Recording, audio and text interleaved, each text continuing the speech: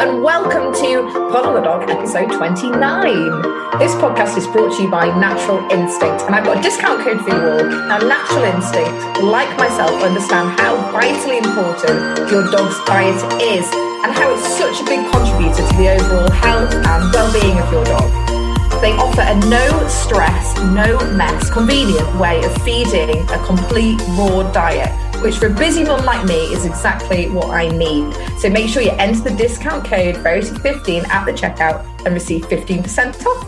So I'm your host, Verity Hardcastle, and you can find me at Verity Hardcastle on Instagram to follow all the latest shenanigans in dogdom. Now, on to my guest. I met this trainer on the set of Pooch Perfect, mama to Sheridan's sidekick, Stanley. Well, his actual name's Ponte, but I was wowed by her ability to train her dogs. Well, just to do anything, really. Working as a trainer for over 23 years, she has a history of also working with the amazing charity Battersea Dogs and Cats Home. And she's also an equine nurse. She has a wealth of experience and knowledge, and I'm really just excited to get to know her more, get the lowdown on her career, and hopefully get some insight into her wonderful and slightly off-the-wall career that is being a trainer for animals in film and TV. It's Laura Ingle, hi, a.k.a. Pets on Set. Hi. Hi, Laura, you okay? Thanks for joining me tonight. You're very welcome. Did I get all that right? Yep. Yeah. Now, a little backstory from you, Laura. How on earth did you get into this job? I mean, there's not many of you guys around, surely. They're growing. Yeah. More people getting into it. It's an accumulation of things. I mean, I worked at the Dogs Home for a few years and stayed working kind of remotely for them, or fostering and going in and helping out on certain occasions. Done a few Christmas days at the Dogs Home, wow. Which is yeah. So when I was there, I did quite a bit of stuff with Paul O'Grady and the Pog Dogs stuff with my old. We did all the kind of funny skits and things, and then I did a job for a lady and with one of my dogs who was a model, and then for that job they wanted a border collie, and he was quite good on the set, so she asked me to come back and do some more stuff, and then I ended up working for her for a few years, and then I started out on my own a couple of years ago with Pets on Set. Wow, she must have realised there was obviously a gap in the market, and your dogs were in demand and they were able to perform what they needed to do. It was a job for a dog like a collie as well. He was happy to oblige with the job, right? Yeah, exactly. It's a difficult industry to get into and to be in and make contacts in, because of course most people, if they've worked with someone that's done a good job for them, they'll go back to them again. So it's taken a little while to get, to build up contacts and producers and that want to use you. And I try not to be the agency that can supply absolutely everything. It's more about quality over quantity. I like to look at it like going to a pub. If you go to a huge menu, chances are the food isn't going to be as good as the pub with the smaller menu, with the better quality food. So I like that. Yeah. Yeah. So try and keep most of the training in-house with, licensed and professional trainers, because of course you have to be licensed now to take an animal on set. We just try and make sure that our animals are trained, with a bit extra training than your average pet dog. Oh yeah, 100%. And and I know obviously from working with you, your dogs are still dogs. They're still totally normal, rolling in exactly. Yeah. Walking every day. Yeah, freedom. They are very much dogs, and they're my babies more than anything else. And I have a few dogs here that don't really work at all. And that's fine. They don't have to. I've got a cat that doesn't work really, and they're my babies before they're anything else, for sure. Yeah, but also I can see the joy and the fulfillment your dogs get out of their work. because dogs want to please. They've been with us for so many thousands of years to work for us as people, as a human race, haven't they? And so this is just a weird angle that we're still fulfilling their ambitions, aren't we? Yeah, indeed. Yep. Yeah, and it's nice because a few of my dogs that have come to me they're all rescue dogs, and they've all come, not all of them have come with problems, but some have come with nervousness and fear of strangers. And actually the film work has benefited them hugely. Little Bella, my smallest dog, who's a Jack Russell Cross Chihuahua, came so cute. She literally looks like the HMV dog. She does. She came with some, real nervous aggression, and oh, really? Anticipated her becoming a film dog. She came as a foster dog, and then I was doing a film at the time, and she just ended up staying because I didn't have time to kind of do anything with her at the time. She just kind of had to tag along, and then she ended up staying, and she's now probably my best film dog. She's learnt to work around people and with people, and she doesn't love people necessarily, but she has learnt that going on set means it's fun. She's going to get some nice food. Yeah, so she'll tolerate the fact that there's other people there for the joy of the job. So they become, they're the reason for her getting the food, and loves it. Exactly. So then it becomes a positive, reinforcement. Yeah, exactly. That's amazing. Yeah. So tell me about your menagerie. Obviously, I know you've got cats and dogs, parrots. Do you actually live with the parrots as well? Yep, amazing. Have. Oh my gosh. So who's in your pack at home? Talk to me about them. And did you all get them as puppies? Or I think you said that a lot of them they're all rescue, right? They're all rescued. I have 4 border collies, and 2 of them were puppies when I got them, but they were Battersea dogs. I have 2 scruffy mutts, Ponty, and another one called Marty, who's a lurcher. Lovely. And then I have little Bella, who's the Jack Russell Cross Chihuahua, and then I have a Great Dane. Oh, yeah, so he's stunning. Yeah, Dave, he's awesome. Yeah. Oh, my gosh, you've got a house full. Yeah, I do. And I've got 4 cats. And Boop Boop the macaw. Boop Boop. So the cats aren't trainable like the dogs, because obviously it's a myth, isn't it, that you can't teach an old dog new tricks? It is a myth, but cats are really, really smart. I don't know, were you in the studio when we worked? Yes, I was, when your ginger tabby came in. Yeah. Yeah. I mean, he's an awesome cat. He's like a dog. But I got him at quite a young age, and he's just desensitized to the outside world. So he's quite confident in strange environments. My black cat, who I got when he was about 14 or 15 weeks, he was ish. He came off a farm that somebody had just sort of dumped him on a farm. And he came to me via my vets, and he's definitely more of a spooky cat. He kind of missed those early weeks of being able to socialize him with, people and different environments. So yeah, do too much work. And then my other 2 cats, one of them was a rescue, and one was, but he was also a kitten. So yeah, they're great because they're all well socialized. They come out with me all the time, go walking and all sorts of things. That's fabulous. My dad's always had Burmese cats, and they're like dogs. Apparently they're like one of the closest cats to dogs. You can play fetch with them and everything. You get around for dinner and you can throw these little mice across their kitchen diner, and the cats will retrieve them. And even I've got a rescue Moggy. She's 17 now, but I taught her to sit like a dog.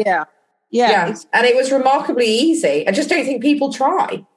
No, I think that's exactly it. And the problem is that cats will do nothing for nothing generally. You need to be able to something. I mean, I'm the same. I don't want to do... Me too, Laura. I don't do nothing for nothing anymore. Exactly. So, I mean, the cats are really fun to teach. I love training the cats. I find it really, really satisfying. And it's so funny when I used to teach people, used to show people, sorry, I used to come around to my house and be like, oh no, my cat can sit too. Get a treat out, obviously, and she would sit. I mean, although it was a much slower sit than the dogs sit. You know, like how dogs go, sit.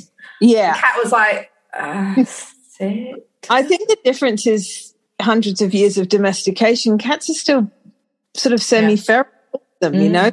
Apart from, you can see the difference in like your dad's Burmese. The ones got more breeding are, you know, less feral and more domesticated, and they're a lot easier to deal with in many ways, or not spooky. But yeah, your average moggy is generally still very aware of its environment. 100%. You can tell, aren't they? They're on high alert all the time. You know, yeah. They are a predator, but they also are prey, and absolutely. They act like it, don't they? You know, the way that they. And it makes going on set quite stressful because people don't think about that. You know, they say cut, and everyone grabs their stuff and the clapboard, and you know, moves everything, and you're like, don't. And the cat's like, yeah. The cats, yeah. So it can be a bit of a pain with cats, and I'm very martyrish when I'm on set with a cat. Yeah, I think it's probably just important to brief and remind everybody, you know, they may not have worked with a cat before, you know. Yeah. I mean, it's easy, especially if the cat's there performing so well, it's easy to forget, isn't it? You know. Absolutely. And I think that's just it. And often they'll be like, you know, someone said to me the other week, oh, well, the cat doesn't look scared. And I'm like, no, because by the time he's scared, it's too late. You know, so you know what cats are like, they just bolt. You can't get them back. So, you know, you can't bring them back if they're spooked by something. So it really is a case of I won't ever allow something to happen as much as I can possibly avoid it. Yeah. So that it can't happen for the cats. So, yeah. But that's the cat. The dogs, yeah, and the parrot who free flies. And again, parrots, they need so much stimulation as well. They are uber intelligent, and you can't just leave them in a cage or anything, because then they start plucking out the feathers and becoming extremely depressed, aren't they? I promised myself if I was going to get a parrot that I would teach it to free fly. And I've seen videos. Everybody, you need to check out these videos. They're incredible. He loves it, and you know, I just literally walk the dogs, and he comes along flying. Oh my gosh, what do people say, Laura? I know. But you know how often people don't even notice he's there? Yeah, this is true. It's funny. They look at all the dogs because there's a Great Dane, and then you walk off in between, and they notice the parrot. I love it. I had that one. So I climbed several peaks in the Lake District with my dogs, and I took my old girl because I wanted to take her with me. But I've got a big hiking rucksack. So I used to put her in and out, and it had just a little head would pop out the top. And it's the same thing. She went on all this walk, and not one person noticed there was a little poodle popping out of her rucksack. I love it. I love it. Yeah, really cute. So, I mean, I'm quite happy. Oh, look, someone's getting bit of FOMO. We're getting lots of. I've seen a black tail walk past the camera. We've had cute little Bella, and now we've got one of your collies. Yeah, he looks like a lovely Merle. Yeah, is there such thing as a lovely Merle? Oh. He's lovely to me. Yeah. Now, obviously, you've worked with the charity Batty Dogs Homes, as you say, Batty Dogs and Cats Home. Now, how was this experience? Obviously, this was the experience that sort of catapulted you into what you're doing now. But looking back at those Batty days, that must have been really quite rewarding, but also heart-wrenching at the same time. Was it a real eye-opener? Yeah. It was very different in those days. We're talking 20-odd years ago when we had, you know, something like 700 to 800 dogs in at a time. Wow. What's the numbers now then? 7 or 8, maybe. Yeah. So their turnaround, obviously, they're not getting as many dogs through their doors. Yeah, I think, to be honest, I think a lot of the neutering and things have helped. All that information has stopped a lot of breeding, and you know, back in those days, there were just so many dogs. I mean, so many dogs, and since then, we had a recession. So, you know, I guess. Yeah. Also, my mum said when, you know, obviously this is going back even further, but people, when they needed to let the dogs out for the loo, they just used to just let them roam around, like just literally roam around the streets. Yeah. Dogs. And they did. I mean, even at the time I lived in London whilst I worked there mostly, and I lived in Southfields in Wimbledon, which is quite sort of a bit more maybe gentrified. Upmarket. But I did live in Peckham for a while, which at the time was very much a working class sort of estate, wasn't it? Yeah, I mean it's hugely different now. It's quite amazing, some of Peckham now, but back then it wasn't, and there were a lot of latchkey dogs then. You see them just roaming around. It's just the norm of some of the things. But it was an incredible experience, and I loved it. It's hard. Like, I think people don't realize how emotionally draining it is to work in a rescue centre, and what people do a lot of rescue do. And I know that, and I'm guilty of it as well, of the whole, pro rescue. And a lot of the, you breeders, bloody breeders, what about all the poor rescue dogs? And I think slowly I'm maturing and realising it's not always the case. Breeders are great, and we do need breeders, and we need people who care about... We need responsible breeders, though, who are breeding for the better of their breeds, not just for money, which unfortunately we have seen a lot of during the pandemic. Exactly. But it's really easy to become obsessively pro-rescue. I guess it is like people who become obsessively vegan and obsessively environmental. Yeah. Because they really are passionate about what they believe in. And I get that. It's when you're walking into a rescue centre and you're seeing little faces desperately wanting some loving. Oh, that's heart-wrenching, Laura. I can totally imagine. Have changed a heck of a lot in the last 15 years. We used to have to put dogs to sleep a lot, and because there was so many. There were so many, and Battersea have a no sort of selection policy, so they'll take in anything, which people forget. I think a lot of the other charities have a selective intake, which means that they will assess the dog before it comes, and if it has a history of biting, whatever, they say no. Yet Battersea don't. And a lot of people, constantly diss Battersea for putting dogs to sleep, but they might take in dogs that have really savaged someone's face, and you can't just go putting them back out into or attacked another dog badly. Or an RTA that's, literally has no hope of having any quality of life, perhaps, or something that's been brought in, exactly. Things like that. Exactly. So, they do a great job, and they work hard with other smaller rescues and are quite supportive of other smaller rescues as well. And, things have changed there now. I think there's a huge process before a dog is ever decided to be put to sleep. A lot of people have to assess the dog, and it gets opinion after opinion. So it's not just one person who maybe doesn't like that dog in particular. It goes through a whole stream of people, and there's very few dogs nowadays that really get put to sleep that maybe didn't deserve it. Back in the day when I worked there, sometimes there were just too many dogs, and you just had to go through. And I remember when I was a girl, that if your dog got picked up by the warden, it was very much Lady and the Tramp sort of style, that if it was in there for more than 2 weeks or something, that would be it. Yeah. And it was harsh. It didn't matter what the situation was with the dog. If it didn't get picked up by a rescue, then it was put to sleep. Awful. A lot of the pounds, certainly in Ireland and maybe even in Wales, still work like that if no one will take the dogs on. Wow.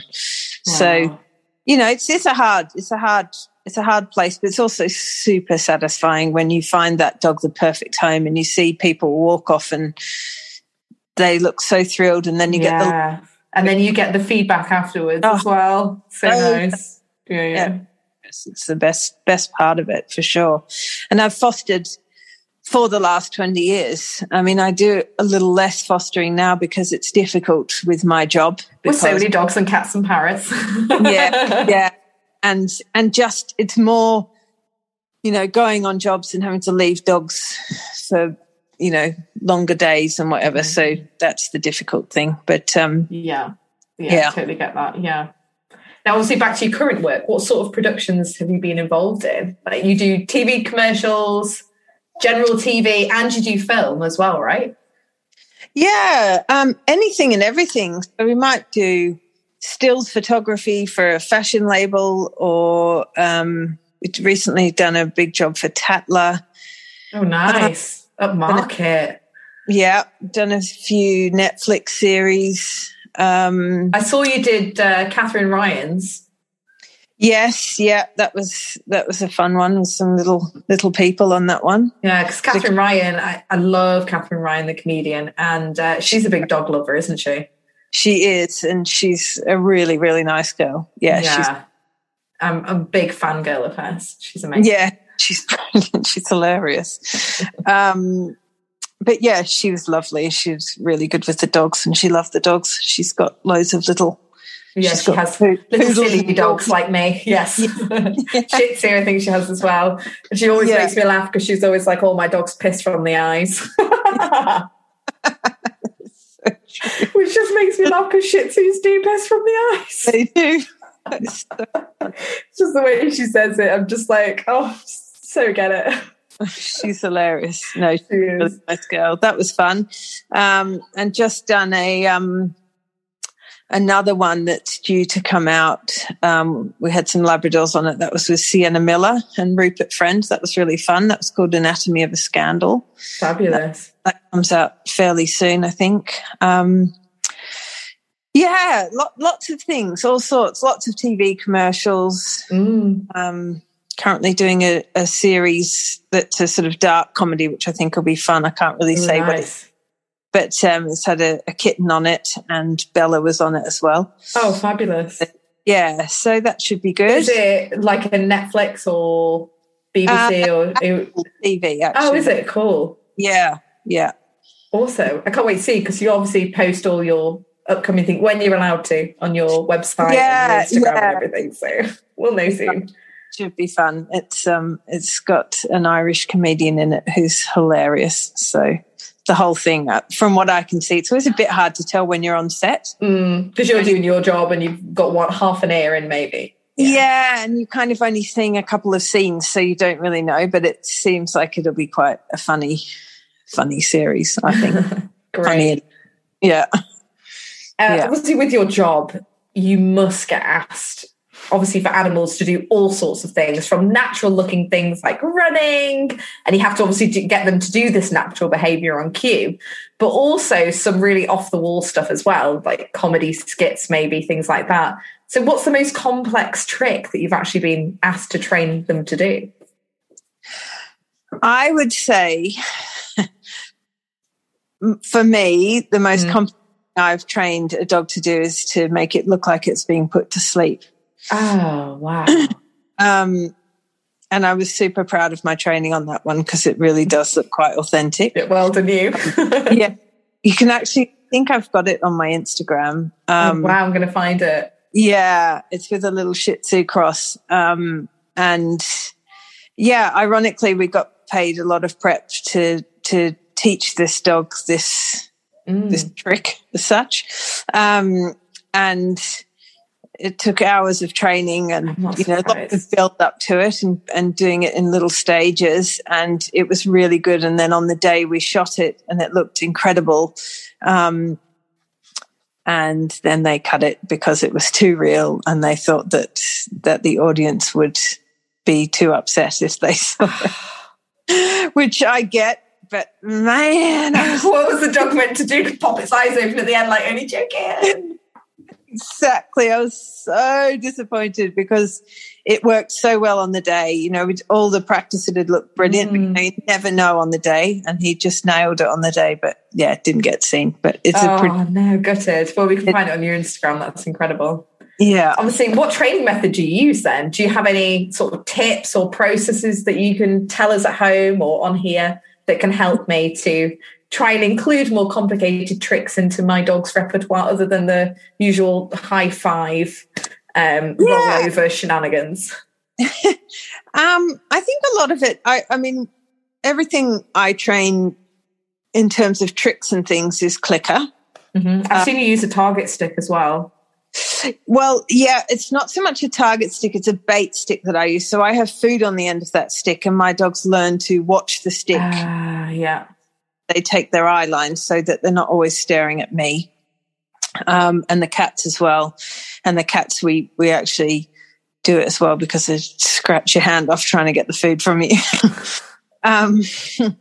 But the bait stick's great. It teaches them to look, wherever it is, so you don't have to be, because sometimes it's really hard and you have to be in a certain place and the dog or cat has to be looking somewhere else. Well, I remember this from Pooch Perfect. You'd literally sometimes just be out of camera shot, wouldn't you? And stood on a stool, be like, come on, Ponty, look this way. That was the most difficult, because we shot so much of that as such a wide angle, big like crane. A whole Studio 4. Yeah, you couldn't really be anywhere, which made life very difficult. Because he was obviously wanting to look to his mum for guidance. Yeah, exactly. Yeah. I mean, they can't read your mind. So, so that was quite a difficult one. But, normally on a film set, they would do a pickup of the dog. So go in and do a nice close shot of the dog doing whatever it has to do. So it's not, or they'll do it from a few different angles. So it's not so difficult. But, Pooch was harder because... Yeah. And then you were trying to get Sheridan to almost have that connection with him and try and, which is difficult because you're his something she has to say. She's got lines to say, and that and you're his mom, Yeah. It's tricky. Yeah.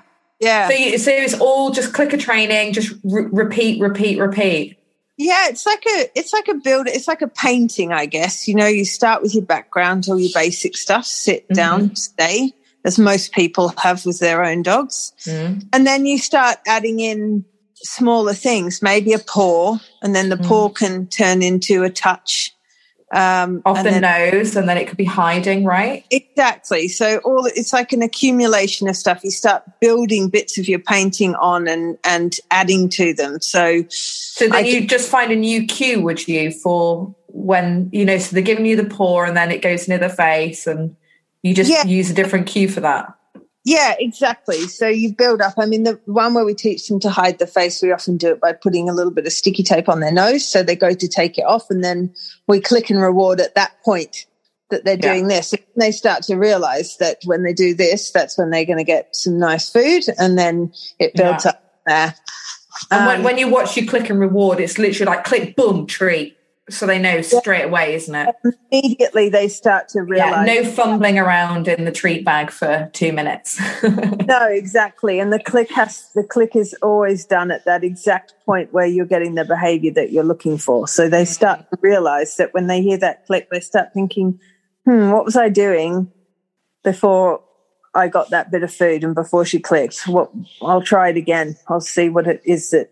And some dogs, some of my dogs, and I guess other dogs that do other disciplines where, like here work to musical stuff where a lot of people use clickers in the trick training, is that they start to really think about what it is. They realize very quickly. So Bella, for example, and Tuggy, so my little one and one of my collies, had to learn to scratch for a job. It was for a flea collar. Yeah. And very quickly, if you put a loose collar on Bella, it often annoys her and makes her scratch herself. So I put a loose collar on and she went to scratch herself and I clicked twice and she knew immediately that's what she wanted. That's what Mummy wants. Yeah. She was like, And it's only because you're constantly working these dogs then that they know now that Mum's got her clicker out, Mum's got her treats out. This is work time. What am I doing? What am I doing? Am I doing this? Am I doing that? And they'll be obviously going through the repertoire trying to figure out and then they'll be like, that's what she wants. Yeah, exactly that. And there's just no reward for when it's wrong. But if they're doing it wrong, you know, if they're doing something, I don't know, if I'm asking for a bow, for example, to bow for a downward dog, and they lie down, then there's just no reward. It's not that they get told no or anything. They just don't. Oh, yeah. And it's just food-driven positive reinforcement, and it's like that. But obviously I can imagine that it has to be a certain type of dog's personality. Can you train any dog to do this sort of thing? Or surely you're looking for attributes, aren't you?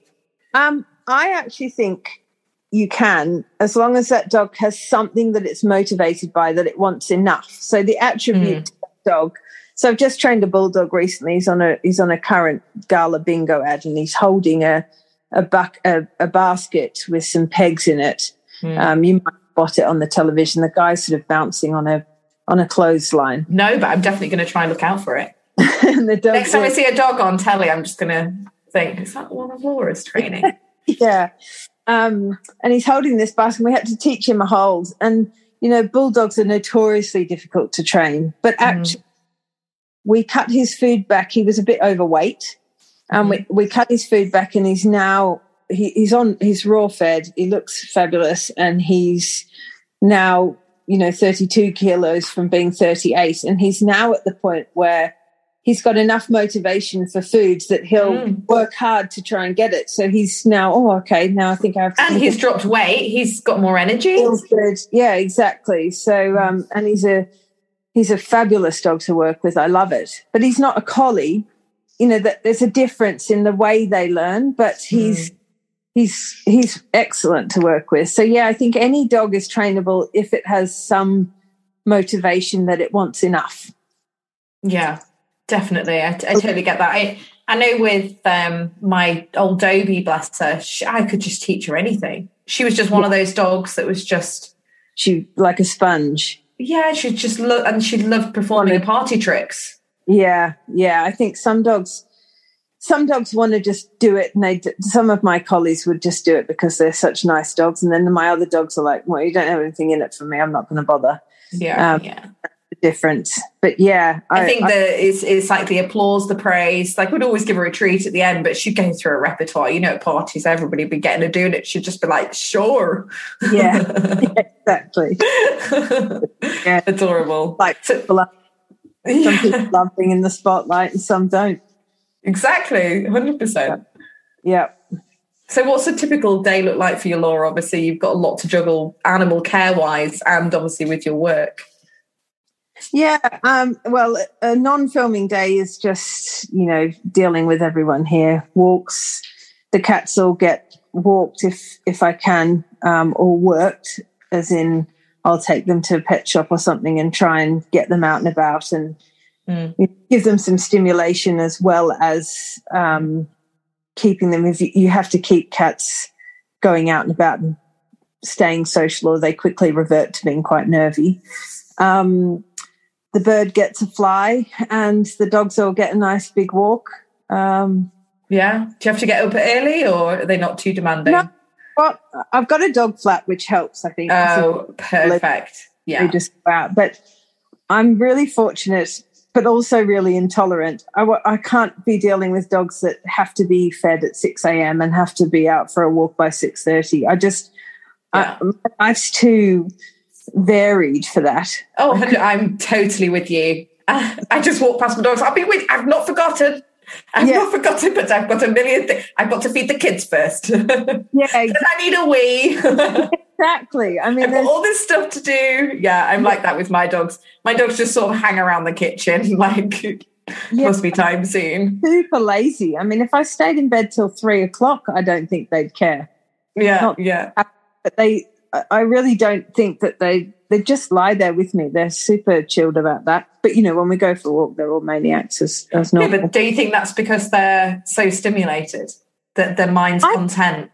I think so. But also they've all learnt that they have to just lie down and chill out. I think that's where people go very wrong with some border collies, is that they have to stimulate them all the time. Oh, yeah, that's a good point. They have the overstimulation. So they've got dogs that can't ever switch off. And I think these guys have all learnt the vital rule of the house, which is when we're at home, because they get plenty of outdoor time, we just go and lie down and switch off. And that's really important, that when I say go and lie down, I think that's going to just have a quiet time. Yeah. Yeah. My bird's first words are going to be go and lie down. They might not be that polite. I used to say that to my Dobie. I'd be like, in your bed. In your bed. Yeah. Yeah. Sometimes click and point. Bed. Yeah, exactly. And the finger of doom. I mean it now. Yeah, no, that's it. But I do it all the time. It's the finger. Like when I'm getting really serious, the pointy finger comes out and the eye. I give them this side eye look, like. Yeah. And they go, right, okay. Yeah. Don't need to raise your voice. Just give them a look. Yeah. And the husband. Yeah, and then on a film day, God, it could be anything. Who knows? You know, it changes every single job, but it'll be get up early, go for a walk, go to set, work the animal, and some. So I presume some of them are like one day, and some of them are like when you worked with me in Salford, it was a whole month. Yeah, that was really unusual. I mean, it's not long. It's not home for me anyway. I'm sure there are other trainers out there who, you know, do a lot more film location that might be away for longer periods. But yeah, that was quite unusual. That was a whole month up in Manchester. I mean, I loved, but it meant being separated from most of my other animals. So I took the cats up. Yeah, you brought your other collie as well, didn't you? Yeah, the one that we just saw. Was it him who came? Yeah, Tuggy and Bella came with Ponty and the cats, and then everybody else was kind of palmed off to other people for a month. Yeah, gosh, yeah, it's a lot, isn't it? Can you look after my dog for a month? yeah, exactly. It's a long time to ask people to do it. So yes, it wouldn't be something I'd do too often. Yeah. Obviously, Laura, if you didn't do this job, what do you think it is that you do? Paramedic. Oh yeah. Yeah. 100%. People. Yeah. I'd love to be a paramedic. I mean, you still see the vans whizzing past and you think, oh, is it too late? Right. I'm obsessed with eyeballs falling out and things like I love. Stop. I can't cope. That is the opposite of me. I cannot cope with anything like that. Oh, so bad.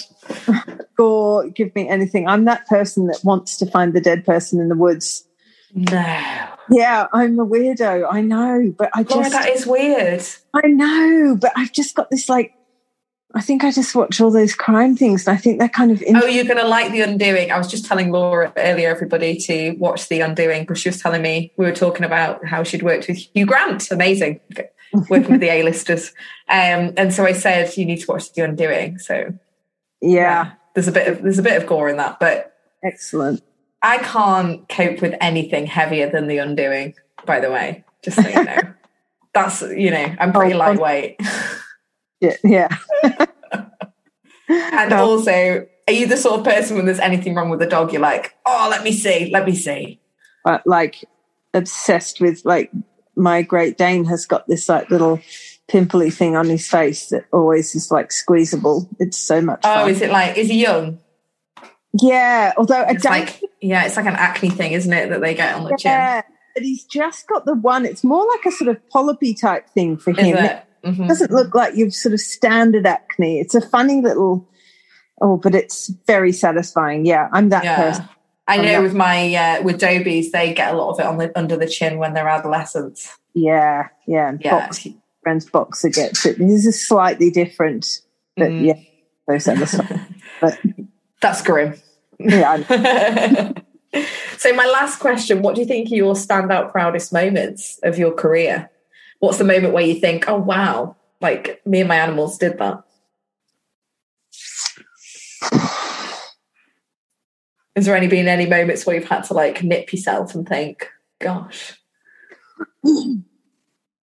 I've been on a few big film sets where I'm like, this is amazing. I can't believe I get paid to come and do this. It's really fun. There's a huge big set here that's quite well known and, that sort of thing. But actually it's more the sort of smaller moments, when you go on a set and you've got a whole crew rolling their eyes because you've taken a cat on and they're thinking, God, and they say to you, oh, don't worry, don't worry if we don't get it. We don't expect you to be able to do it. We know it's a cat.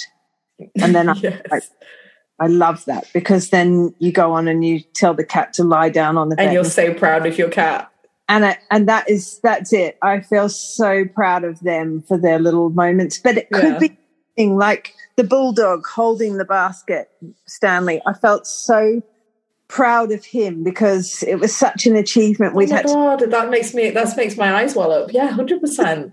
It's the smaller things. It's those little things when you feel like, do you know what, mate? You've just made me look like a really good trainer, and actually I winged it and you nailed it for me. You know what I mean? It's those little moments. Cats especially, I think, because no one expects that the cats are going to be able to do what they're told, and when they do, it's really sad. And you and the cat are both stood there with your chest puffed out, like yeah, exactly that. Exactly that. That's such a good answer. I love it. Yeah. So now we're at the end of episode 29. I'm just going to finish off by asking Laura my quick fire questions. I just want really quick, honest answers, Laura, and no bull. So are you ready? Yeah. So your dog food of choice? Raw. Your favourite place to walk? Like out in the woods, countryside, along a river. Nice. Number of dogs under your roof? I'll give you a minute to count. 8. If you were a dog, what breed of dog do you think you'd be? Oh, big fat Labrador, greedy, lazy. Oh, so it's definitely a chocolate Labrador. No, they're far too excitable for me. I'm like this fat old black show lab. Lovely. Your favourite holiday destination? Mountains and lakes. Yeah. Your favourite breed of dog? Would it be Border Collie? That is the hardest one. Actually, I grew up with an Airedale who I was absolutely obsessed with, and one day I will have another Airedale in my life. Yeah. Also, always have a collie. So yeah, you can have both. That's cool. I have quite a few favourite dog breeds, but yeah, I do love a good Airedale. Me too. I'm like you. Obviously, I adore a poodle, like a Dobie, and then I really like Whippets. I like anything with a really long nose. So give me a dog with a long nose, and I'm in love. There's a lady I follow on Instagram called the Airedale Lady, and I think she's also a groomer. Oh wow! I'll have a look. She's got 3 Airedales and they're absolutely gorgeous. And every time I look at them, I'm like, I'm gonna have a look for her now. Let's have a look. You see, the thing is with these accounts. Oh, she follows me. I'm gonna follow her back. Here we go. I'm following her back. Lovely. Dogs are gorgeous. Do you know the thing is with people's Instagram like this? Where is she? There's no face.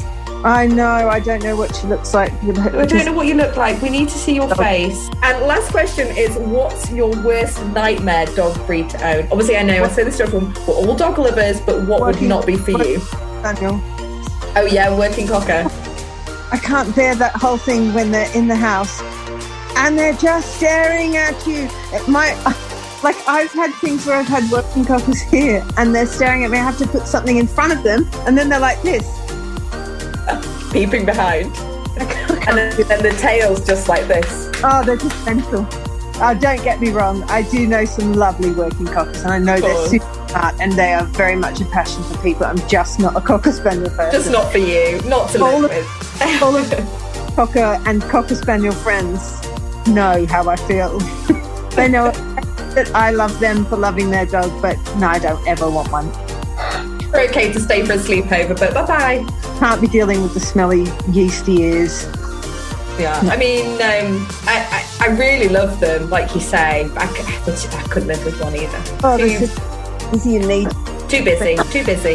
You're always here. They're like obsessively yelled. Like, oh, a pretty face. Get off me. I'd be like, just get off me. The bird is bad enough. He's like that. Oh my gosh, I love it. Now that's a wrap. Thank you so much for joining me and Laura Ingold. We'd be delighted if you gave us both a follow on Instagram. Laura can be found at pets_on_set. So that's pets on set with an underscore in between. Thank you everybody for listening. And please don't forget to rate. 5 stars would make my day. And subscribe to Pod on the Dog. And a big thank you to Natural Instinct for sponsoring this episode. Obviously, my dogs are powered by Natural Instinct, and they are thriving. They even do a puppy food, which my newest addition, Gigi, is mad for. So to receive 15% off, head over to the website and apply the code Verity15. That's a bye from us. Bye. Bye.